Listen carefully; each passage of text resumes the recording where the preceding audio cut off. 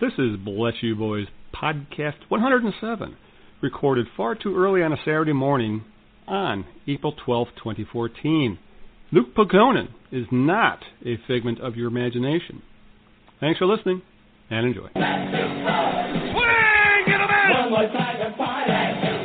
Watch it fly! Do it again! Walk off home run! Let's go! Do it again! It's the miracle finish we were looking for! Do it again! Come on! One more time, let's Got him on strike! do it again! Way back in right! We're going for the double! That ball's got a chance! Gone! Do it again! The Tigers on the step! Bob Dean at home! Welcome to Bless You Boys Podcast for the editorial staff of BlessYouBoys.com. SB Nation's Detroit Tigers blog kicks around the past week of the Detroit Tigers, baseball. And it's been a kind of a iffy week of baseball at best, most because it's been on the West Coast. We've all been up late all week, including Friday night. We're recording this on Saturday morning, about 10:30, which is about 12 hours after the game ended. And, one hell of a game in that. Well, it's one hell of a game if you're a Padre and Andrew Cashman. But before we get to all of that and what's gone on this week, let's get the introductions out of the way. First off, I'm your host, Al Beaton, co-managing editor of Bless You Boys. Joining me, as always, is the usual gang. First off, from what we hear, we heard, before the podcast started, we heard birds and animals, and, it sounded like Snow White walking through the woods and in the backyard of Hookslide's house. So I take it you're outside somewhere, Hookslide. Yes, I am. I'm sitting on the back patio right near the Seven Dwarfs cottage. Snow White did just walk by singing, so hopefully they'll clear out before we're really into this podcast. Yeah, I went with Snow White rather than Bambi because we all know what happens to Bambi's mom. So I'm sorry about that. Yeah. Also with us is, he's curmudgeon-y as ever because the weather sucks in the UP today. Every day. Yeah, every day of the year. I think summer up there lasts about a day. He's a co-managing editor of Bless You Boys. He is a grand poobah at SB Nation. He's also a columnist for the Detroit News, and that is Mr. Kurt Mensching. How cold is it today? Because it's 70s in the mitten. Yeah, take like 40 degrees off that. Oh, I'm sorry, Kurt. Yeah, I'm staying in bed. No, you need to be staying in bed in Florida or somewhere, If I was in Florida, I would be out enjoying the 85-degree weather, taunting everyone about it. Kind of like Hookslide is. Yes. Ha, ha, ha. Yeah. As I'm hunkered down in front of a computer recording all this. So, anyway, all right. Before we start talking baseball and one-hitters and shortstops and bullpens, about the podcast. If you want to contact us with your thoughts and questions, BYBpodcast@gmail.com, BYBtigers@gmail.com is where you can reach us via email. You can also touch base via Twitter @BlessYouBoys. Mr. Mensching is usually behind that. Also, one of our editors, Melissa, is going to be handling that quite a bit this year. And we're on the Facebook, facebook.com/BYB.Tigers, or you can just look up Bless You Boys in the search bar on Facebook. And please, like us, follow us. We're trying to do a lot with our social, and there's a lot of good content there. All right, guys. Eventful week in Tigerdom. I guess we should start real quickly with the Evan Reed situation, as it's kind of unpleasant. It's, again, all allegations, and nothing has come to a head yet. It's probably going to drag on for a while because we'll get into it here. Evan Reed has been accused of a sexual assault.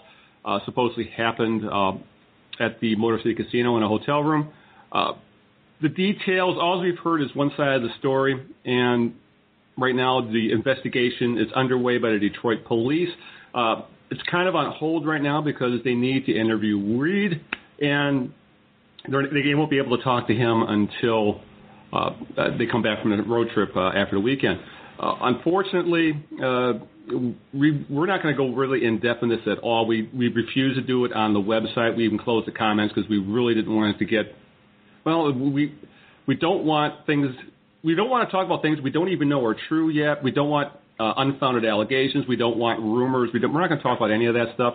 Both the Tigers and Reed's lawyer have issued statements saying they really can't talk about it, but they say the truth will come out and so on and so forth. So other than that, is there anything else you can add about that, Kurt? Because I know we discussed this before when the news broke, and we pretty much decided we'll cover it, but we're going to cover it appropriately. We're not going to be sensationalistic about it at all.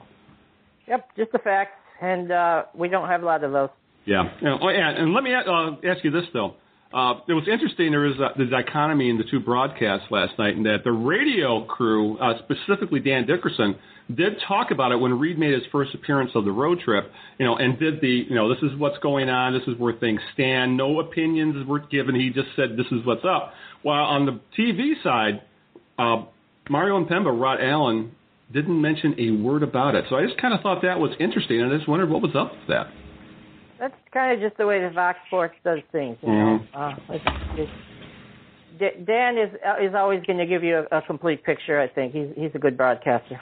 Yeah, and even though he does lean a little humorous at times, obviously because he's a Tigers broadcaster, he's very Ernie Harbaugh-like, and that he will play it pretty much straight down the line. So I always say this: kudos to the Tigers radio crew for handling this situation appropriately, and that's how we're going to handle it at Bless You Boys. When we'll probably learn more during the week after the Tigers come back, and we will cover the story appropriately. All right, let's talk baseball, guys. According to the internet, social media, commenters, and places like Kurt's column and the newspapers, this is the worst 5-3 team ever. I mean, the bullpen sucks. They can't hit. They can't field the ball. Guys are getting hurt. This is an awful team, Kurt. I don't even know why we're even talking about them.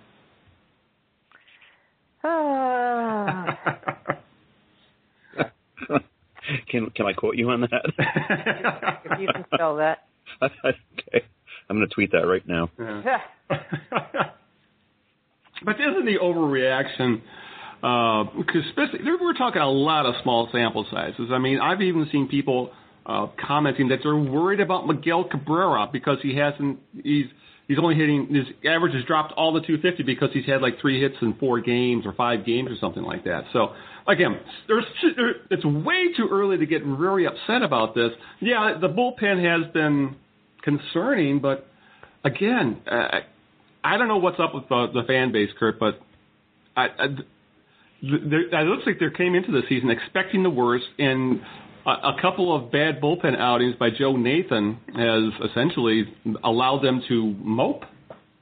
Yeah, I hate to have a 625 start to the season. What an awful way to begin the year. Yeah, and Huxley, people are kind of forgetting that some of these losses have been because the Tigers it's early in the season, rotations haven't gotten all spread out and mixed up yet, so they're facing aces a lot right now. For example, what we saw on Friday night. Yeah, they're facing a lot of really good pitching, it seems like, right now, and that's going to happen. Mm-hmm. But let's, I guess in this situation, if you see, the fan base kind of erupting, I saw a lot of that on Twitter last night, just this team sucks offensively and all this kind of stuff. You almost kind of have to just go back to the statistical facts, mm-hmm. I was one of the pessimists coming into the season, saying, I'm expecting the worst in terms of the drop-off on offense. But when you look at the leaderboards, it's kind of surprising that last night was the first time they've been shut out this season. It was the first game that they didn't hit a home run. They're leading. They're in the top 5 in terms of, I want to say it's home runs per game, weighted runs created. I mean, they're up there in a lot of those offensive stats. So, no worries. Yeah, Kurt, the overreaction is, it's very frustrating. It's getting to the point, well, I should know better. I try not to read comments, but sometimes I do it for shits and giggles. And the overreaction to what's happening in some of these games is absolutely ridiculous. Well, there's always going to be a percentage of fans. You can't let the small percentage who are vocal, stand for the majority who aren't. So that's. Well, I guess I'm old and cranky, and probably a little tired. But it really seems like in the advent of online sports reporting and the 24/7 news cycle, where instant news and everybody has a voice, I don't really remember it being like this when I was growing up. I mean, it's got to be the same for you guys in a lot of ways, even though you're much younger than I am. Well, you said it, though. It's having the voice. Yeah. You know these kinds of fans existed all the way back, 68, 84, in those great years, but they didn't necessarily have a voice, other than in their own, circles at the bars or whatever. So I think we're hearing a lot more of it now. Yeah. Yeah, at least to the credit of the readers of our website, they seem to be much more level-headed about this start than the sort you'll see saying that Joe Nathan needs to be cut, on the newspaper sites and things like that. So there's been some signs that this team has issues, but they're the issues we knew they would have going into the year. And if you really think Dave Dombrowski is going to keep rolling with the same bullpen for the entire year, well, you don't know much about baseball.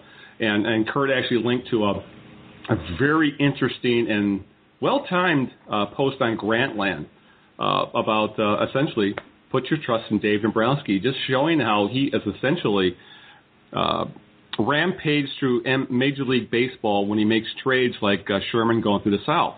There's been very few trades where he's gotten the worst of it. So, again, I'll link to it in the show notes, and please, you really do need to read it. All right, but the bullpen, Kurt, it has been an issue. At least Friday night didn't give up a run in the ninth inning because going into the game, in any inning not the ninth, Tigers pitching, well, now it's up to the 20 runs in total. In the ninth, they had combined to give up just 12 alone. So what the hell? What's going on? Who's broken? What's the hell? Why am I going to panic about this? Well, the nice thing about losing on the road is you don't have to pitch in the ninth, so that certainly helps. Good point. But everyone is broken. Everyone? Well, not everyone, but, Albuquerque, he struggled. Joe Nathan, obviously, with his whole dead arm thing, and we had some research by a sabermetric dude at Bless You Boys in the fan post who says this is common, and Nathan's usually a bit of a slow starter, so you might want to link to that and show people that. But, Joba, well, I'm not even going to care how his name is pronounced until he consistently pitches well. Yeah, we're going to call him Joba until he starts getting guys out. So Mr. Chamberlain, not Neville. He struggled a bit though. His last outing or the outing before they'll merge together when you're staying up too late. Anyway, he struck some guys out, so that was nice to see. We need to see more of that. But anyone but Drew Smiley seemed to be in trouble. Yeah, Hookslide, you seem to be kind of very much a voice of reason in this, and you had issues about this bullpen going into the year.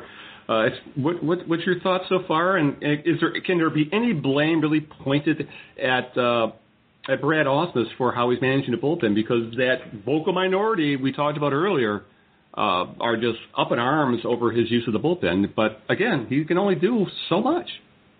Yeah, I'm not sure what you can say about his use of the bullpen just yet because it's still early. I don't think we've seen anything that would resemble, a pattern going forward and say, yes, this is how he's going to do it. I mean, I questioned it too, some of the moves that he made, but that's just part of watching the in-game experience, and saying, oh, God, not Chamberlain. Joba Jiba has only had, 2 outings, I think, so far, and I think the one he got rocked pretty hard, and the next one he came out and struck out the side, so 50-50 split, it's hard to make any forecast predictions based on that, and like Kurt said, it seems like everybody's been kind of just, struggling to settle in. Al has looked okay. Ian Kroll has looked generally okay, I think. So, it's what do you do? It's the bullpen. Yeah, well, that brings us to the Phil Koch situation. We'll also talk a little bit about Nathan and some of the other guys in the pen. But Koch, as usual, has taken the brunt of the discord of this fan base. It's not helping that he can't get anyone out at this point. His ERA going into tonight's game is a nice and even 40.50, and that's only in 2 appearances and 2/3 of an inning. At this point, Kurt, the question is, from all accounts, specifically coming from your compadre at the News, Lynn Henning, he said Koch was on the verge of not making his team in spring training. And only what he did over the final week, at least he put some questions in the Tigers' minds and decided to keep him. Well, what we've seen of Phil Koch in the first couple weeks, I should say, is pretty much what we've seen of Phil Koch over the last 2 years. And Toledo has 7 lefties on their roster right now. Don't you think at least one of those guys would be an upgrade for the Tigers bullpen over Koch at this point? This is one of those situations where I'm kind of leaning toward the Chicken Littles of the world, at least when it comes to Phil Koch. Well, Phil Koch just has not had it for a long time now. Yeah. And it seemed like a pretty expensive decision to keep him when they could have, cut him in spring training and saved money. So Patrick was I can't speak because it's too early. Mm-hmm. Patrick was not happy, and for good reason, because Koch just wasn't showing any reason to keep him, and they kept him anyway. So I don't think it would be hard to upgrade over that. I think it would be hard to get worse. Yeah, and as Hookslide, again, I'm having mind troubles here as well so early in the morning. As Hookslide mentioned earlier, Ian Kroll has pitched fairly well. Actually, he has not allowed a run in 3 appearances in 2 2/3 innings.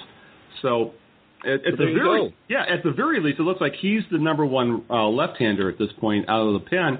Koch, for the most part, the Tigers when they're forced to use Koch, it really seems like either because they're out of pitchers or it's garbage time. And at that point, you're going to be at the back end of the bullpen anyway. So if you look at it that way, Koch's time is likely going to be limited. If it keeps going like this, he's not going to be here much longer.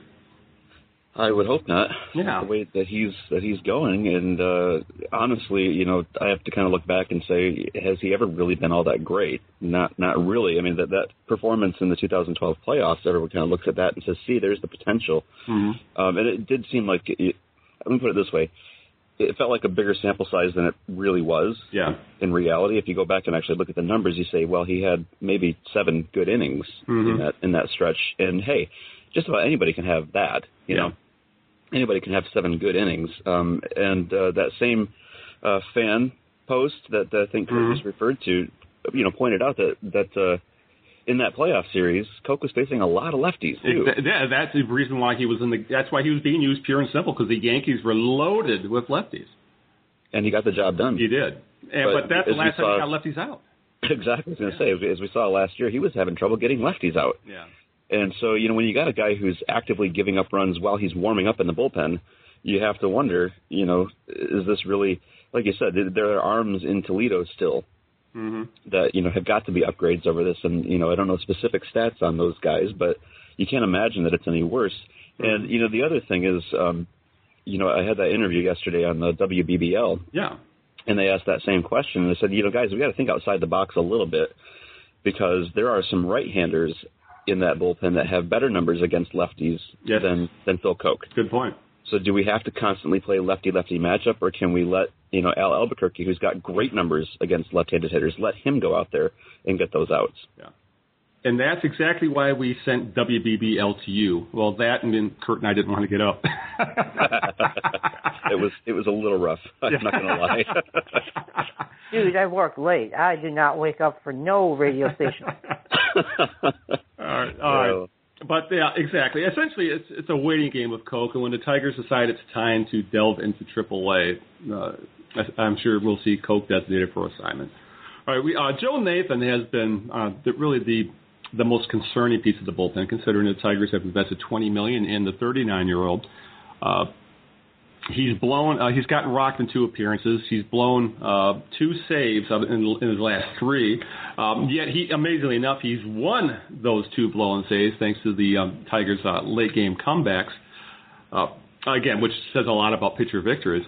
But the interesting part of all this is after he got shelled in L.A., Koch admitted that in a radio interview with a station on Sirius XM, that he was dealing with a dead arm issue.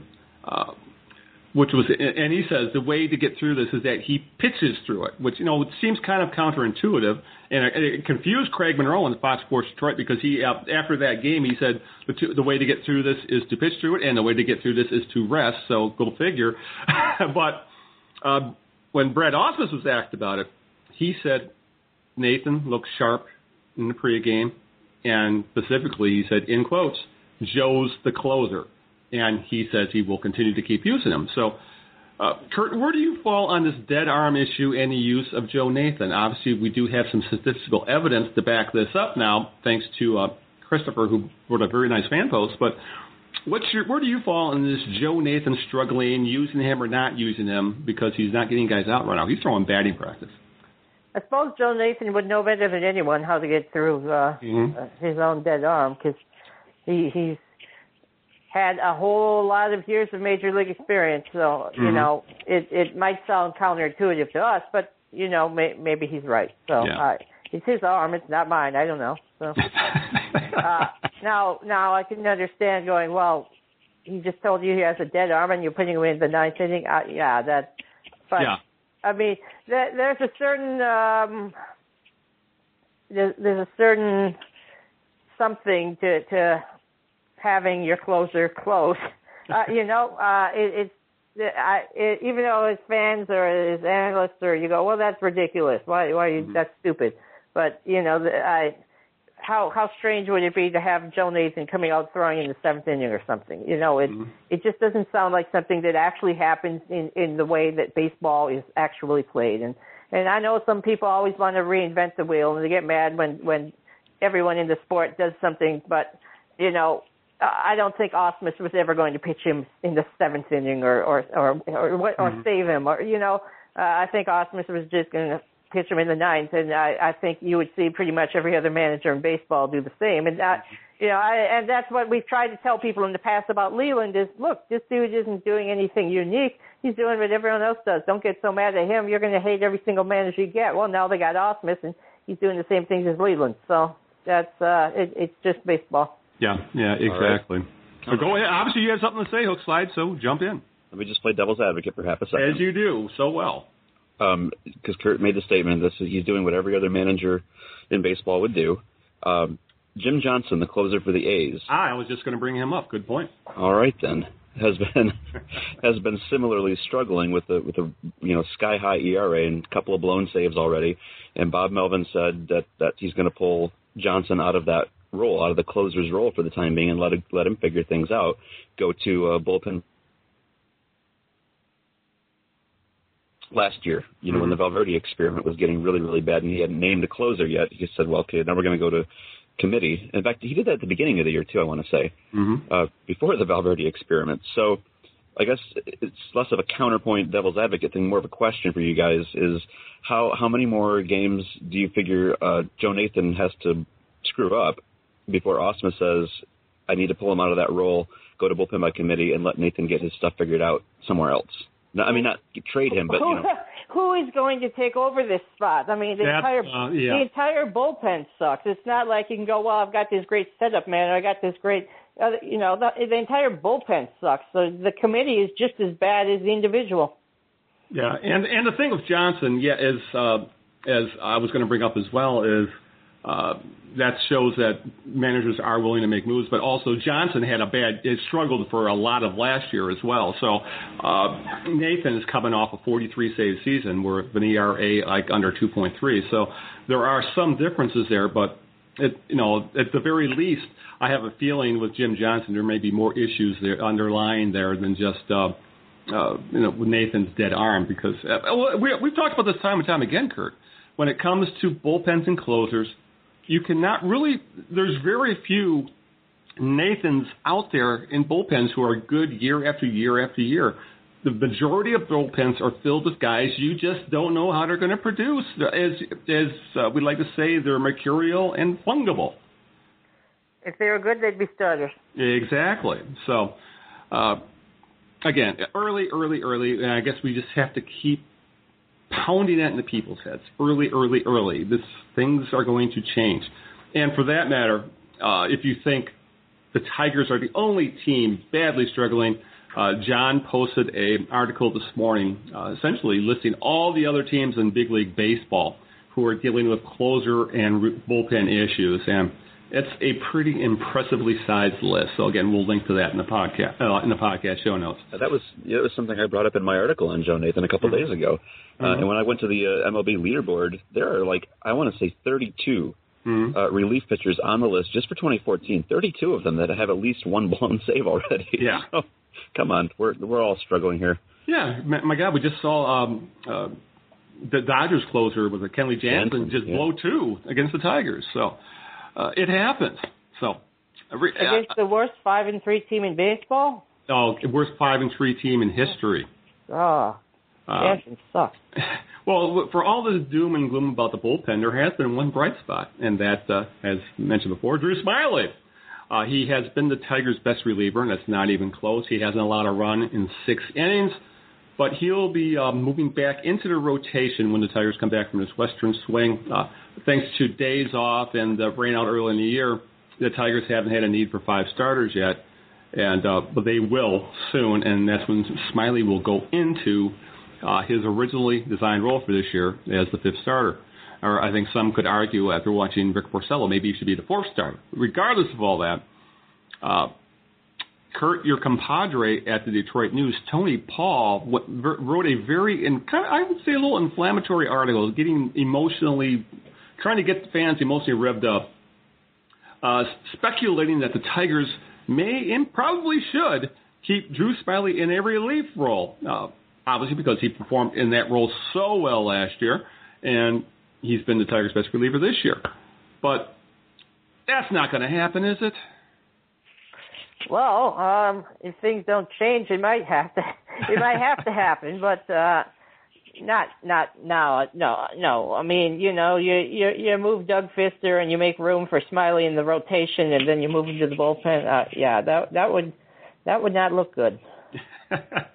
And the other question is, say you do keep Smyly in the bullpen, who becomes the 5th starter? Yeah, exactly. That's the answer. No one knows. Because we have such a deep bench there. Yeah, exactly. I couldn't, hell, the Tigers traded their 6th starter from last year. So, hook slide. At this point, Smyly has been a luxury that most teams can't afford. And realistically, I think it's safe. I think we can both agree here that a guy who can throw 160 innings is going to be more valuable than a guy who throws 80. I would have to agree. I mean, back to what Kurt was just saying earlier. If these guys were good, they'd be starters, right? Talking about the bullpen. Mm-hmm. Smyly is good. That's why he's going into the starting rotation. So this talk of hey, should we move him back to the bullpen? You kind of want to say, okay, then why single out Smyly? Why not put Rick Porcello in the bullpen? Why not put Sanchez in the bullpen? They're all great. They can all get guys out. So if that's the only criteria, then hell, move them all to the bullpen. Yeah, who's the idiot that wanted to move Verlander to the bullpen last year? That was me. Wait, no, was it? No, it was no. Actually, I think it was one of the sabermetric geniuses out there last year. I just can't remember which one it was. Was it Schoenfield? Yeah, I think it was a Sweet Spot blog. I think you're right. My idea is just to flip the whole thing around and start the games with the bullpen. Brian Kenny. That's it. Yeah, Mr. Kill the Win. You're right. It was Kenny. Yeah. But then he denied it immediately after. Yeah, when Verlander gave up 1 run in 23 innings in the playoffs. So, yeah, exactly. Smyly is going to be a far, far more valuable pitcher to the Tigers as a starter. Like I said, he's a luxury that most teams don't have. And as Kurt just said, when you have a guy in a bullpen that good, he doesn't stay in the bullpen. He becomes a starter, pure and simple. So that's what Drew Smyly is. And, again, I like Tony Paul, but sometimes he is very knee-jerk in his reactions like fans. So, but, again, I'm sure that's his job. He also goes on the Huge Show. Yeah, enough said. Ouch. Yes. All right. What other bullpen member? Well, I thought Luke Puckonen was just a figment of my imagination. Turned out he wasn't. He pitched Friday night.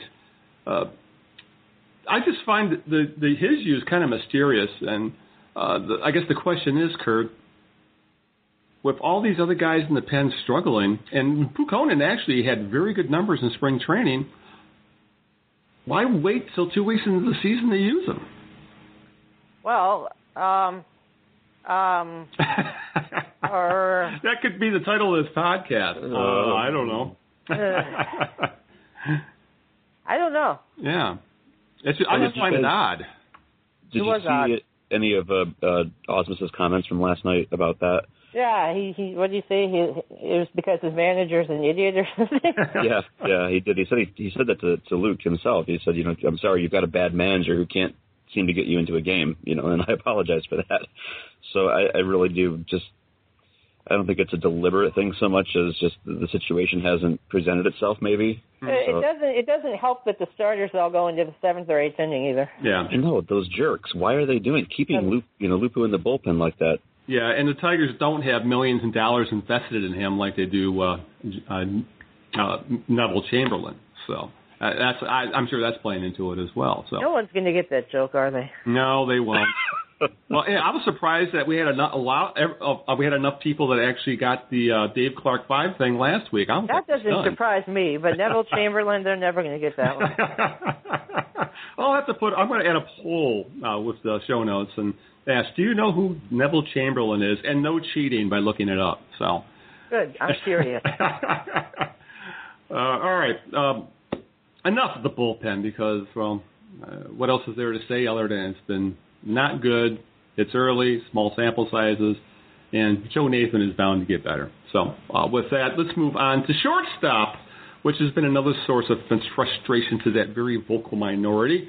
And it has been frustrating to see just because Alex Gonzalez has been below average at best defensively. And I think I'm being generous when I say below average. His defensive faux pas almost played a big part in Joe Nathan looking so bad in one of his outings where he nearly gave away a win. On the flip side, Andrew Romine has been great, excellent. I'm running out of adjectives like right opposite to describe Miguel Cabrera to describe this kid on defense so far. Yes, Gonzalez has more pop in his bat, and Romine probably has less upside offensively than Jose Iglesias. But this team was going into the year really with a defense-first shortstop in Iglesias, and any offense they got from him would be, a bonus. I mean, people are saying if he gets a 700 OPS, awesome.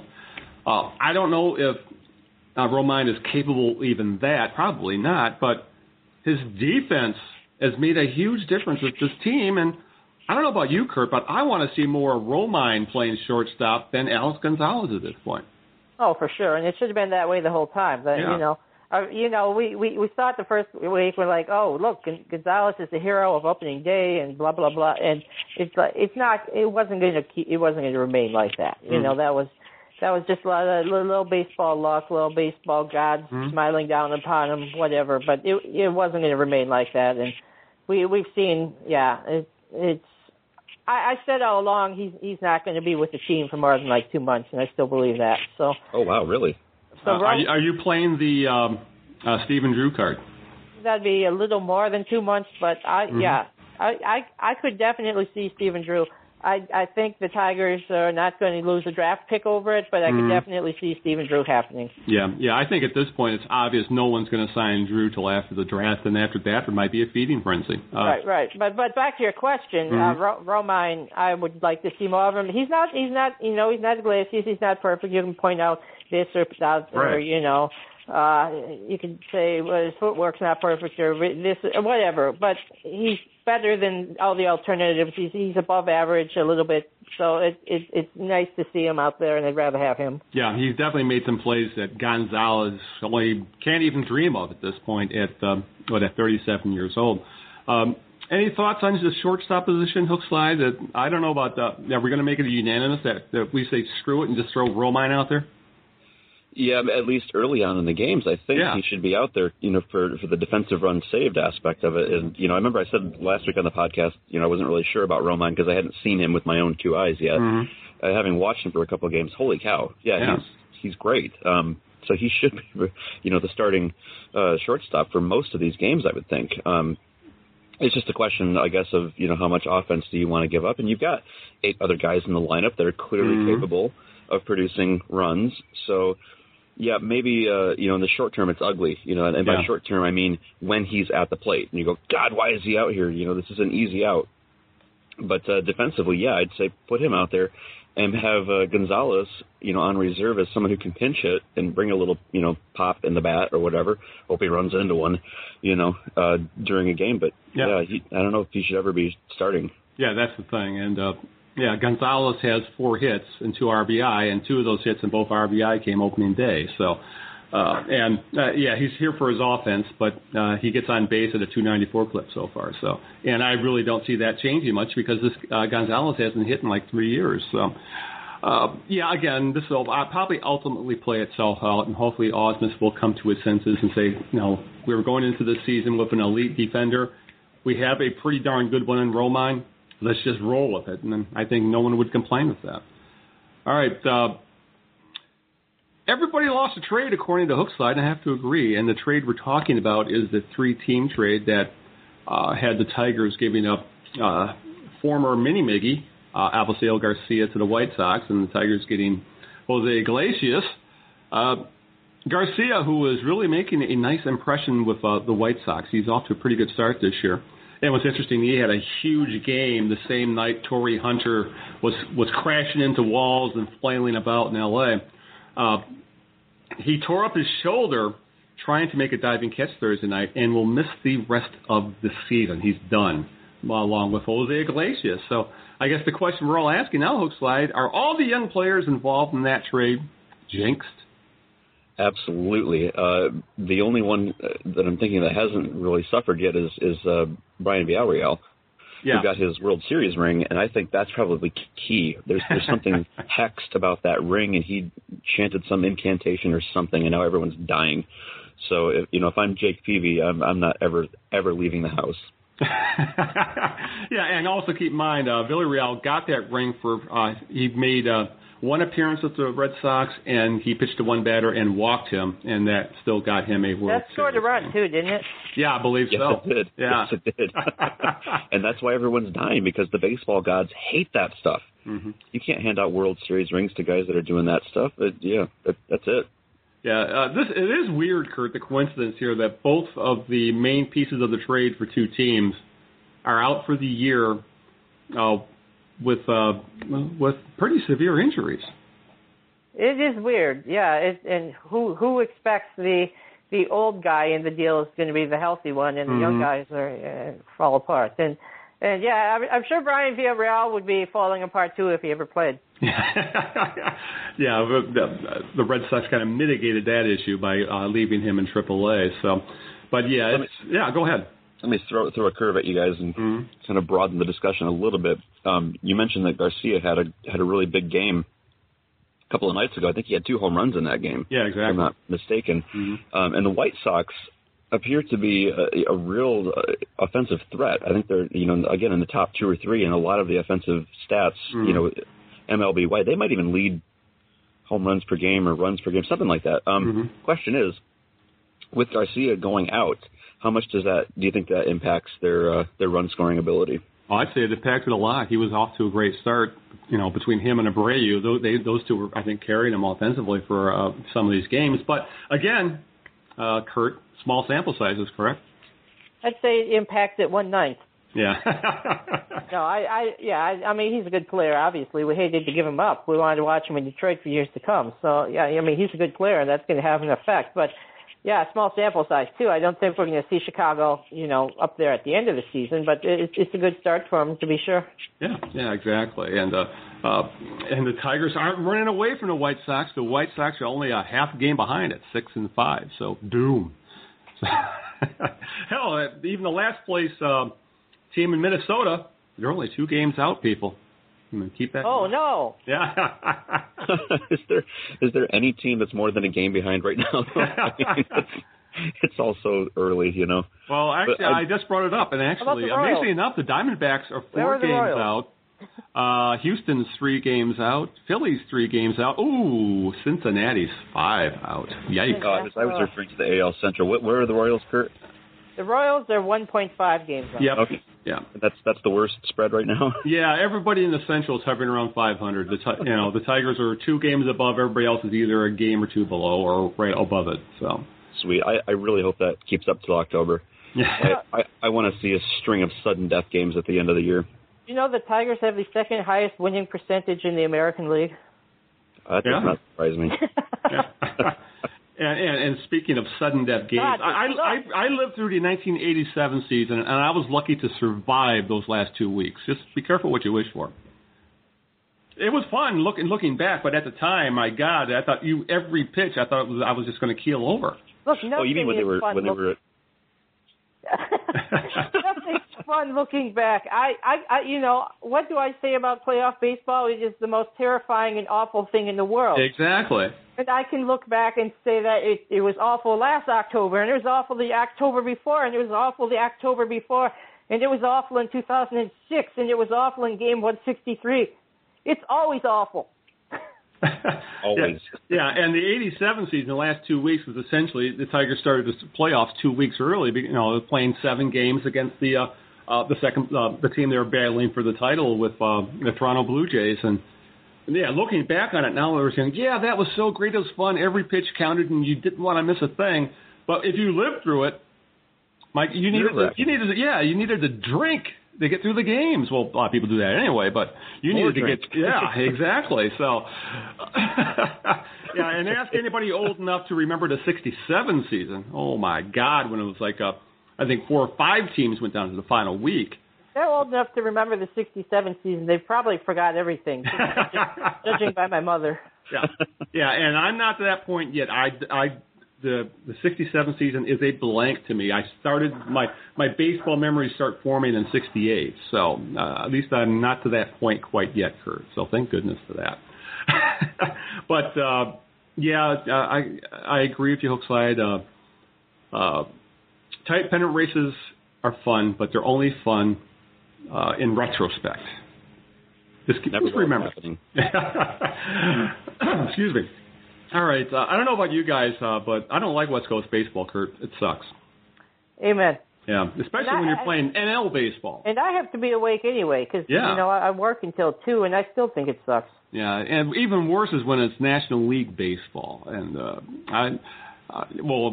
we've primed that pump for years. I know we both think it's ridiculous that pitchers bat, and anybody who thinks the double switch is the pinnacle of strategy, is very easily impressed. What's your take on this West Coast stuff, Hookslide? Because I think most of us are just tired of not getting any sleep. No, well, I'm with Kurt. I mean, I'm usually up kind of late anyway, but that is typically that period from 10:30 to 1:30 in the morning is when I get my writing done. Yeah. So having games going on and trying to kind of stay involved in the game and doing the thing on Twitter during the games is really cutting into the writing time. So yeah, I'm tired. I hate this. Yeah, which is I'm sure why Red Wings fans are like, thank God we're playing in the Eastern Conference again. Because it's very reminiscent of the Red Wings playoff runs where the majority of the road games are being played on the West Coast, and hockey. 1 a.m. hockey is not exactly fun. Well, you know who really hates the West Coast is Rick Porcello. No kidding. Either that or he likes it a little too much. Yeah. Well, you think he's pitching hungover? Is that what's happening? That could be. I don't know. That would explain a lot, though, wouldn't it? I tell you what, I looked at the schedule, though, and if my math is right, and I assure you that it is not, but if it's correct, I think he's actually going to miss the Angels series coming up in about a week and a half. Mm-hmm. Oh, good. So we don't get to really test the theory and see, is it the Angels that are his kryptonite, or is it just pitching out west? I don't know. Last night wasn't all that impressive. It was amazing he got out of that game only giving up 4 runs. Well, he had a 4-0. He was down 4-0. He ended up being charged with 5 thanks to Evan Reed, but he was getting raked last night. So it seems like the Tigers don't necessarily always do that great. when they're out west. Yeah. Well, I don't think we've ever discussed this with you, Hookslide. Where do you fall on the NL baseball debate? Because I can't stand it personally. Well, which aspect of it? I mean, just having the pitchers batting, no DH, the tendency to play a lot more small ball, the thought that things like the double switch and Tony La Russa type stuff is just like the pinnacle of baseball strategy, and the thought that from some people that AL managers, all they have to do is essentially push a button, put together a lineup, and just let it go. No, I mean, aside from the double switch issue, I don't know that there's any more complexity, to managing an NL team. Small ball, I mean, come on, the Tigers are kind of, sort of doing that anyway with the, hit and runs and stealing and aggressive base running, that sort of thing. So that's not a huge deal. As far as the DH rule, you'll have to wait for my upcoming article. Oh, it's a coming soon, a preview, a trailer, so to speak. Yes. All right. Yes, I asked Al specifically to send me some topics and challenge me. Give me a topic. I have to try and make it funny.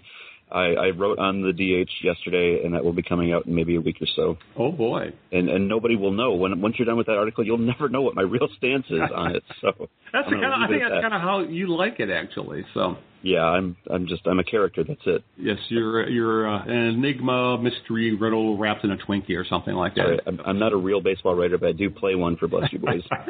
Twinkie. What? All right. I haven't had breakfast. Wrapping up this podcast. We kind of now we're finding out why Brad Ausmus lost his challenge during the homestand in regard to the transfer of a ball. Is that there's apparently the umpires have changed a rule interpretation, and we didn't notice, or they didn't bother to tell anyone about it first. Yeah, exactly. Umpires have changed the way they interpret the transfer rule this season. If you catch a ball and have it in your glove for a long time, if you drop it when trying to transfer it, no matter how long it is, you aren't credited with a catch. That's pure and simple, and that's why I think it was Romine was charged. Why he wasn't able to record an out during the homestand because of that. Okay, unfortunately, one more time. Yeah. You're saying that if they drop it on the transfer, period, no matter how long they've had it in the glove, that doesn't count. Yep. Yeah, wow. Even though we don't know how long is. I mean, couldn't you just say if a guy catches the ball hook slide and then runs 20 steps, then starts to throw and drops it? It's an error. That seems like it's really open to interpretation. Yeah. So I don't know about you, Kurt. I find it ridiculous that no one knew about this. Well, umpires change the strike zone from pitch to pitch, so why should we be surprised when they change anything else, I guess? Yeah, but I still find it strange that as the interpretation as to how long you can hold the ball. Well, yeah, it's stupid. That's dumb. You know why they probably say, well, if we're going to have instant replay, we don't want it to be too ticky-tacky as someone in New York trying to decide, did you hold it long enough, did you not? So that's probably what's behind it. This instant replay is probably what's behind this decision, I'm sure. Well, if they're doing that, then they got to get rid of the neighborhood play. It doesn't make any sense to do this, yet not from at least from all accounts, the neighborhood play is still in play. So to speak. They claim that's a player protection issue, and I